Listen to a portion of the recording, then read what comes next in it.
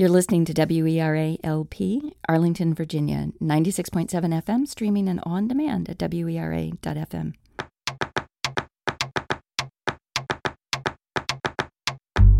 Questions are what lead to answers. Coming to you from the studios at Arlington Independent Media, I'm your host, Lynn Borton, and this is Choose to be Curious. Welcome. Thank you. This is a show all about curiosity. We talk about research and theory, but mostly it's conversations like this one about how curiosity shows up in work and life. So, let go of certainty. The opposite isn't uncertainty, it's openness, curiosity, and a willingness to embrace paradox rather than choose up sides. The ultimate challenge is to accept ourselves exactly as we are, but never stop trying to learn and grow.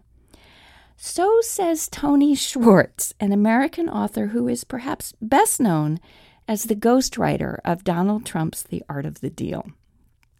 I confess, I find the irony rich that those thoughtful lines come from the same person who helped cement our public image of one of the nation's most notoriously incurious people. But I feel like it's the right place to start for today's conversation because today I have the distinct pleasure of being joined by one of WERA's own to explore this idea of engaging with complexity and continuing to learn and grow, of choosing to be curious, maybe even when we don't really like what we're finding. Andrea Cambron is one of what I like to call the Wednesday women of WERA.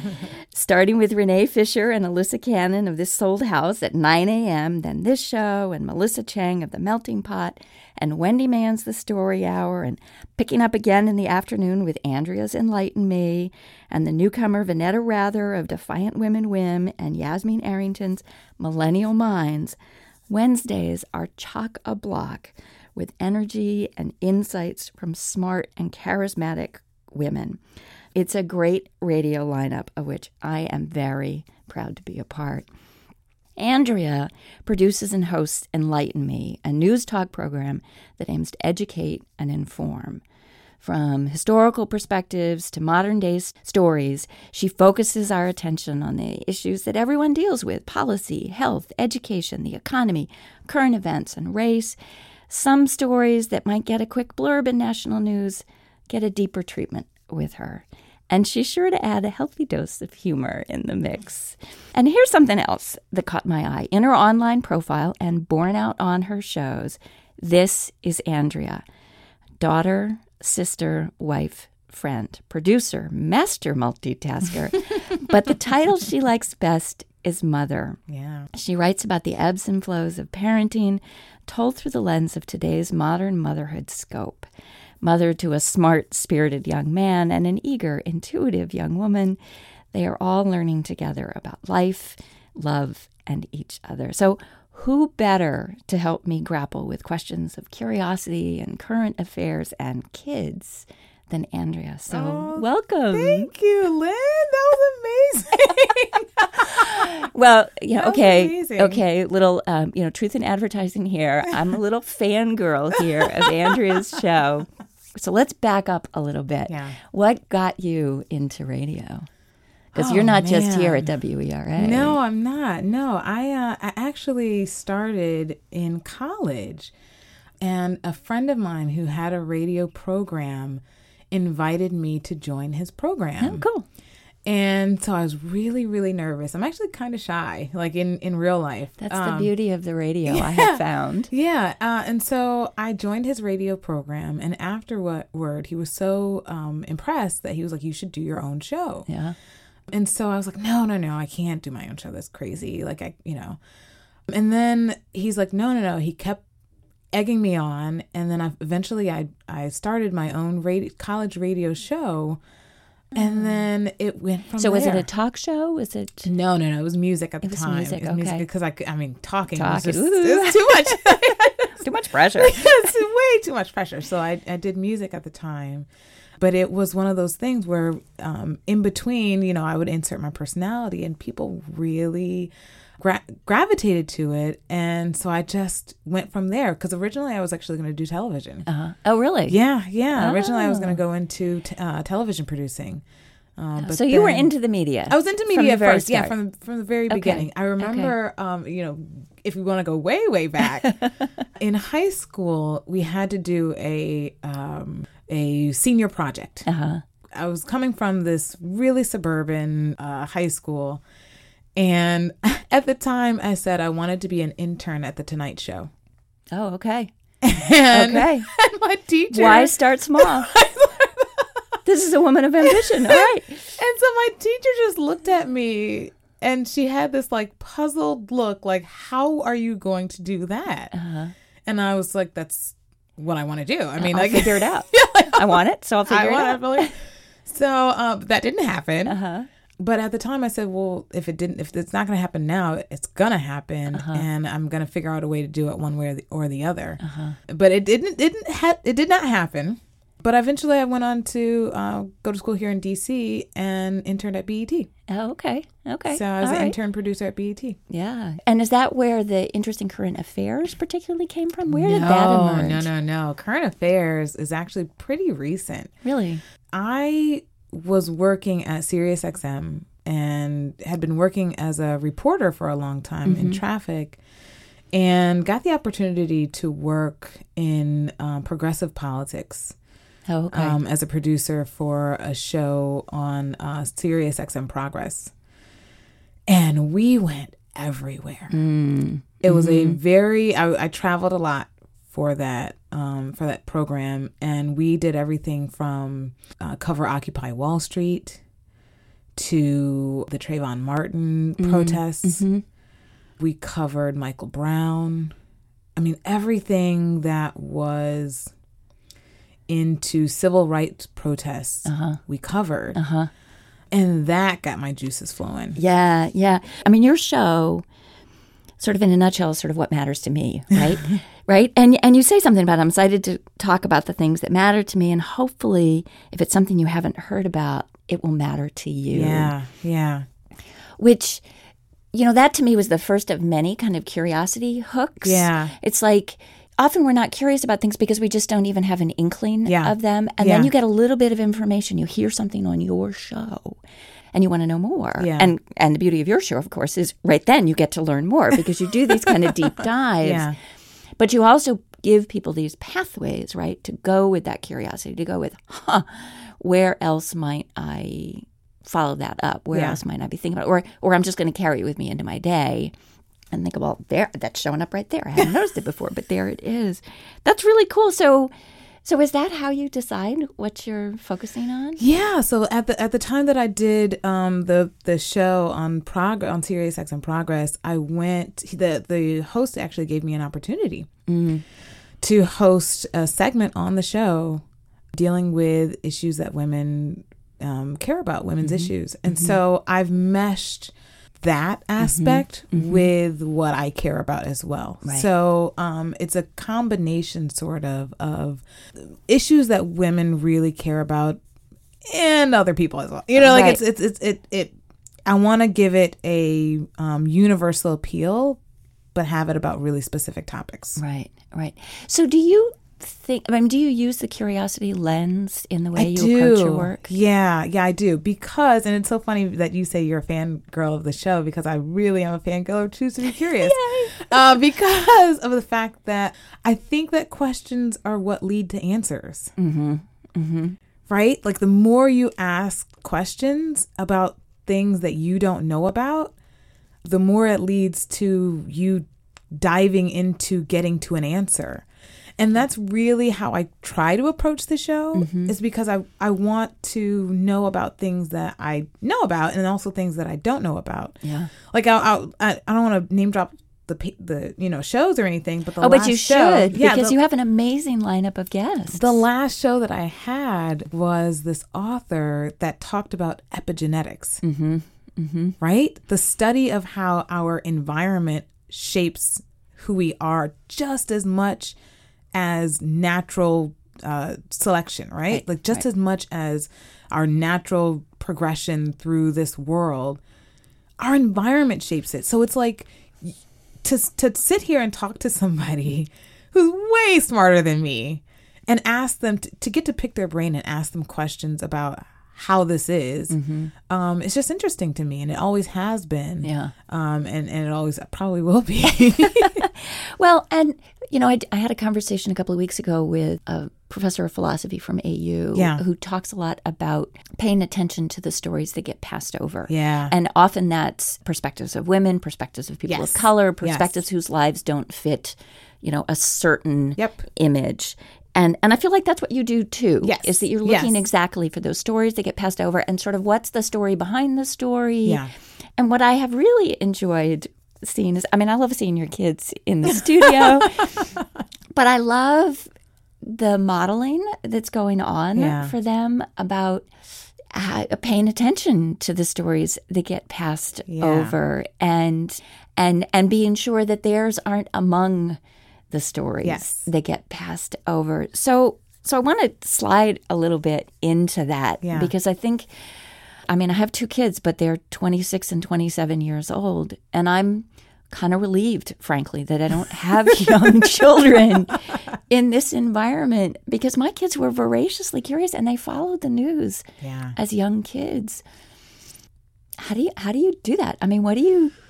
The funny thing about it is my kids are amazingly curious. Mm-hmm. And they're how old now? 7 and 5. Okay, that's what I was thinking. Right. And so it is interesting. It has been a learning experience for me. Mm-hmm. Constant learning experience. Because, the best parenting is. Yeah, because of the fact that they ask me questions that I would not have ever thought that they would ask. Yeah. So my kids follow the news, and we don't ever try to insert ourselves into what they're listening to. Mm-hmm.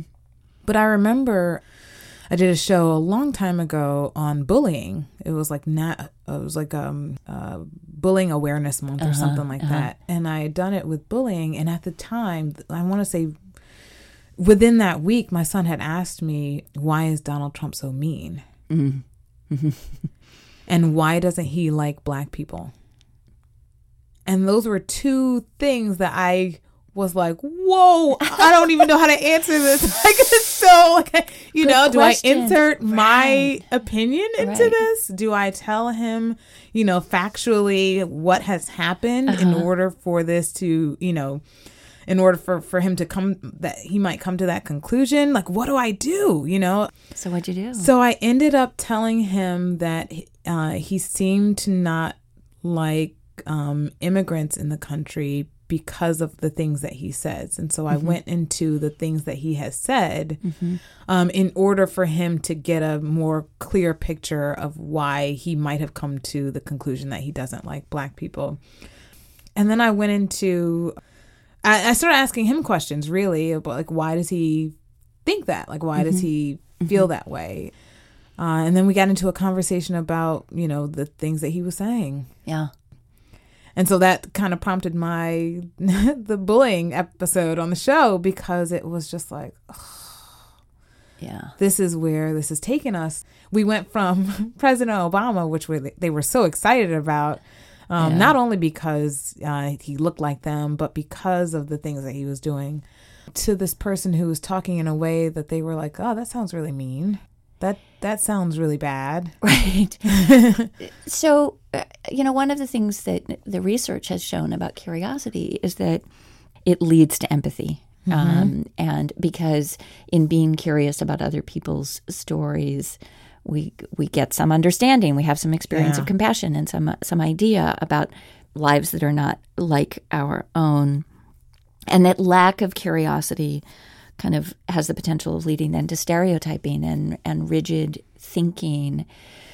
Are there things that you do to kind of cultivate your kids in that way? They're naturally this way, apparently. They're genetically this way, certainly. Yeah, probably a little bit genetically. But do you feel as if you cultivate that? Yeah. I used to, when my kids were little, and I say that as if they're not so little. I know, but they were littler. Right, when they were littler. We used to go on walks and explore the things around us and ask questions about the things around us. And so that's what I want to say prompted their curiosity to ask bigger questions about more things and more things. I mean, like, and I would never stop my kids from asking questions. Yeah. So we would go down a rabbit hole of questions sometimes. Why does a chair sit up on legs? What makes a chair sit up on legs? And they would be questions that I would have no idea how to answer. Right. So then I would say, well, let's look it up. Yeah. Let's see. Well, and there is research that supports this, that when kids' questions are received and responded to, they'll ask more and better questions, that their questioning gets deeper, it gets more thoughtful. Yeah. Sometimes they're just kind of, I think, just like throwing random stuff out there. It's like, how come there are chairs, chairs have legs, or, whatever. It's like, how does this microphone work, Mommy? Right. Oh my God. If I were to get into, but I'll do it. Yeah. Well, there's sometimes the mic has a little filament in it that reverbs and that variates the sound that you put out. And I mean, we'll go there, we'll go all the way there, and they'll be like, oh, okay.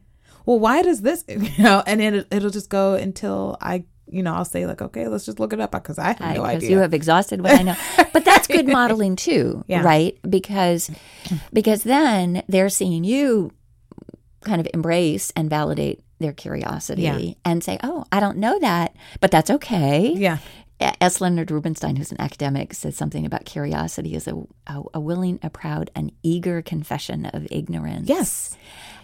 But sometimes the hardest thing to say to your kids is, I don't know. Yeah. And yet sometimes it's like the best thing to say to them. I have found that it is the most relieving because then there's no expectation that you do know everything. Right.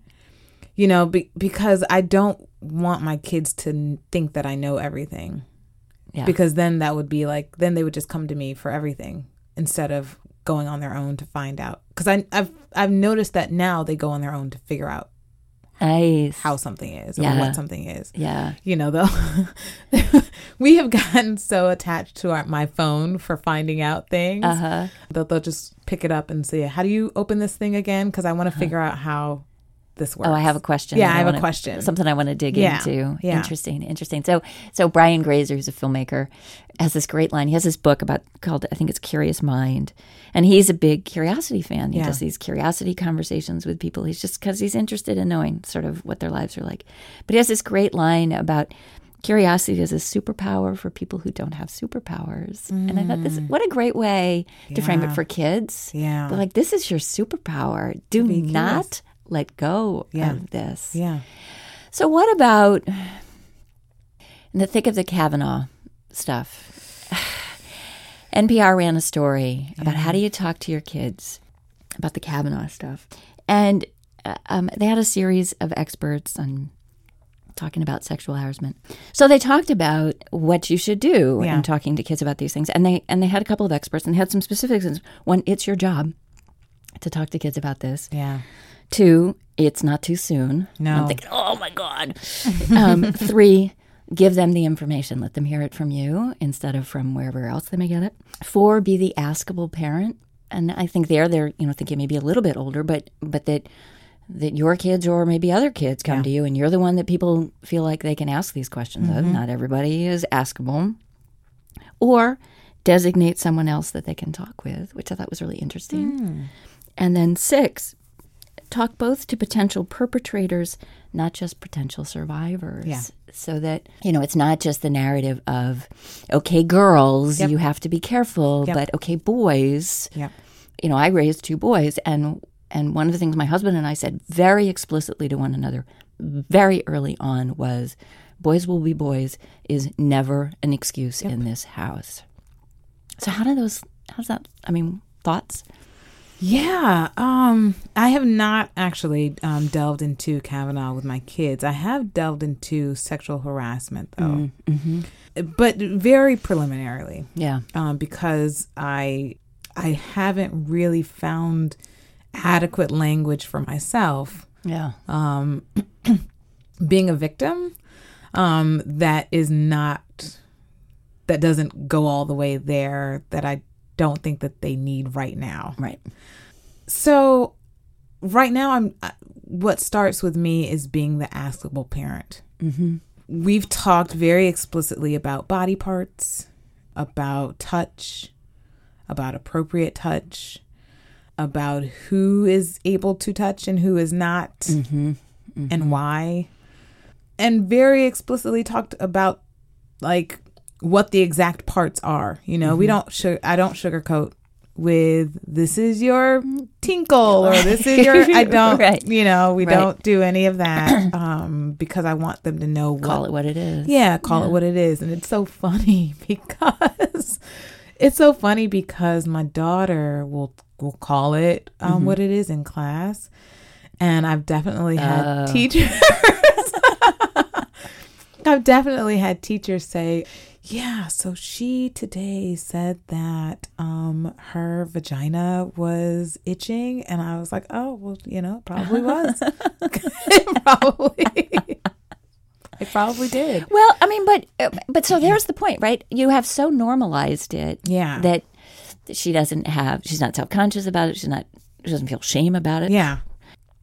At some point, that begins to turn, presumably. I mean, the social norms start to step in. Yeah. Your kids are attuned. They're, they pick up on signals. Very. Do you see them picking up on those signals? Yes. So my son, even at 7, peer pressure is starting to set in, and groups are being formed. And there is a hierarchy in groups, and so I've tried to. So one of the things that my mother actually, who is an educator, kind of has guided me on is the fact that, you always want, even within those hierarchy of groups and the cliques and everything, you want them to be able to know that the family is more important than those cliques. And so modeling the fact that the importance lies in the information that you're getting from your family, presumably it being correct information, is more important. So even within them, being at school and being within those cliques, knowing that if I've gotten my information from my parents who have, again, presumably given me really informative answers on questions that I've had, then I'm taking the information that I'm getting from school with a grain of salt. And so that's where I've tried to sort of be, other than model to my son what is appropriate and what's not appropriate. That's where I've modeled that the information that you're getting from your family members is gonna weigh more. It should weigh more than what you're getting from school. Yeah. One of the things they say about curiosity is that people who are more curious have a higher tolerance for complexity and ambiguity and sort of acknowledging the complexity of the world. Yes. Is an important thing. And I guess I think about that also in the fake news context. Like how do you navigate that? How do you get kids to be curious, but also to understand that some of the information they get is actually bad? I mean, particularly when they're accustomed to getting good information. Yeah, that is the thing that has really hurt me, I guess, the most is people's incuriosity regarding news and where their news sources come from. Yeah. And I can't say this enough, but the sharing of internet articles that are, for one, have no citations, right? Have just quotes, air quotes with no attribution to them, so that you can try to research and look up, what someone has said or not said. That has really bothered me. Yeah. Yeah. Because it's like people are sharing information that they have no idea, or that you can obviously tell that they haven't looked inside the article to actually see the content of what they're posting, because they're disseminating information that either they don't know about, that they haven't looked at themselves, that a title has given them all they need to know, and that, they're sharing based on a title. It's really disheartening because as a person who comes from news, And my sole job is to look up information and find out the facts and figure out what the actual story is based on information that I've gathered. It's hard. It's like nails on a chalkboard. Mm-hmm. Mm-hmm.